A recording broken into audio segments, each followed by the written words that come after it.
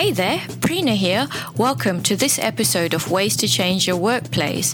Now, this is a quickie one, your leadership coaching question series. This is where I kind of virtually coach you for free. At the end of the episode, if you like it, read the show notes. I have an offer for you. Sign up to an email series where these 24 emails hit your inbox every week with bonus free tools and templates to help you become a better you at work. Why not do it? Let's get into it.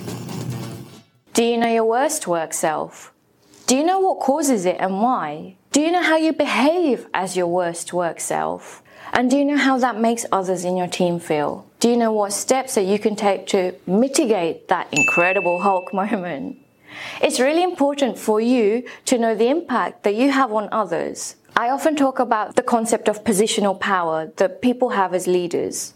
And with great power comes great responsibility, as a wise person once said. So I want to ask you, do you know your worst work self?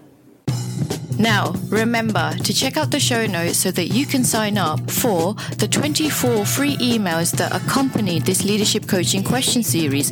In that, you get bonus free templates, tools, and whatever else that I throw at you from a coaching perspective. Also, remember to share with people who might benefit from this episode. I can't wait to talk to you next time. Bye for now.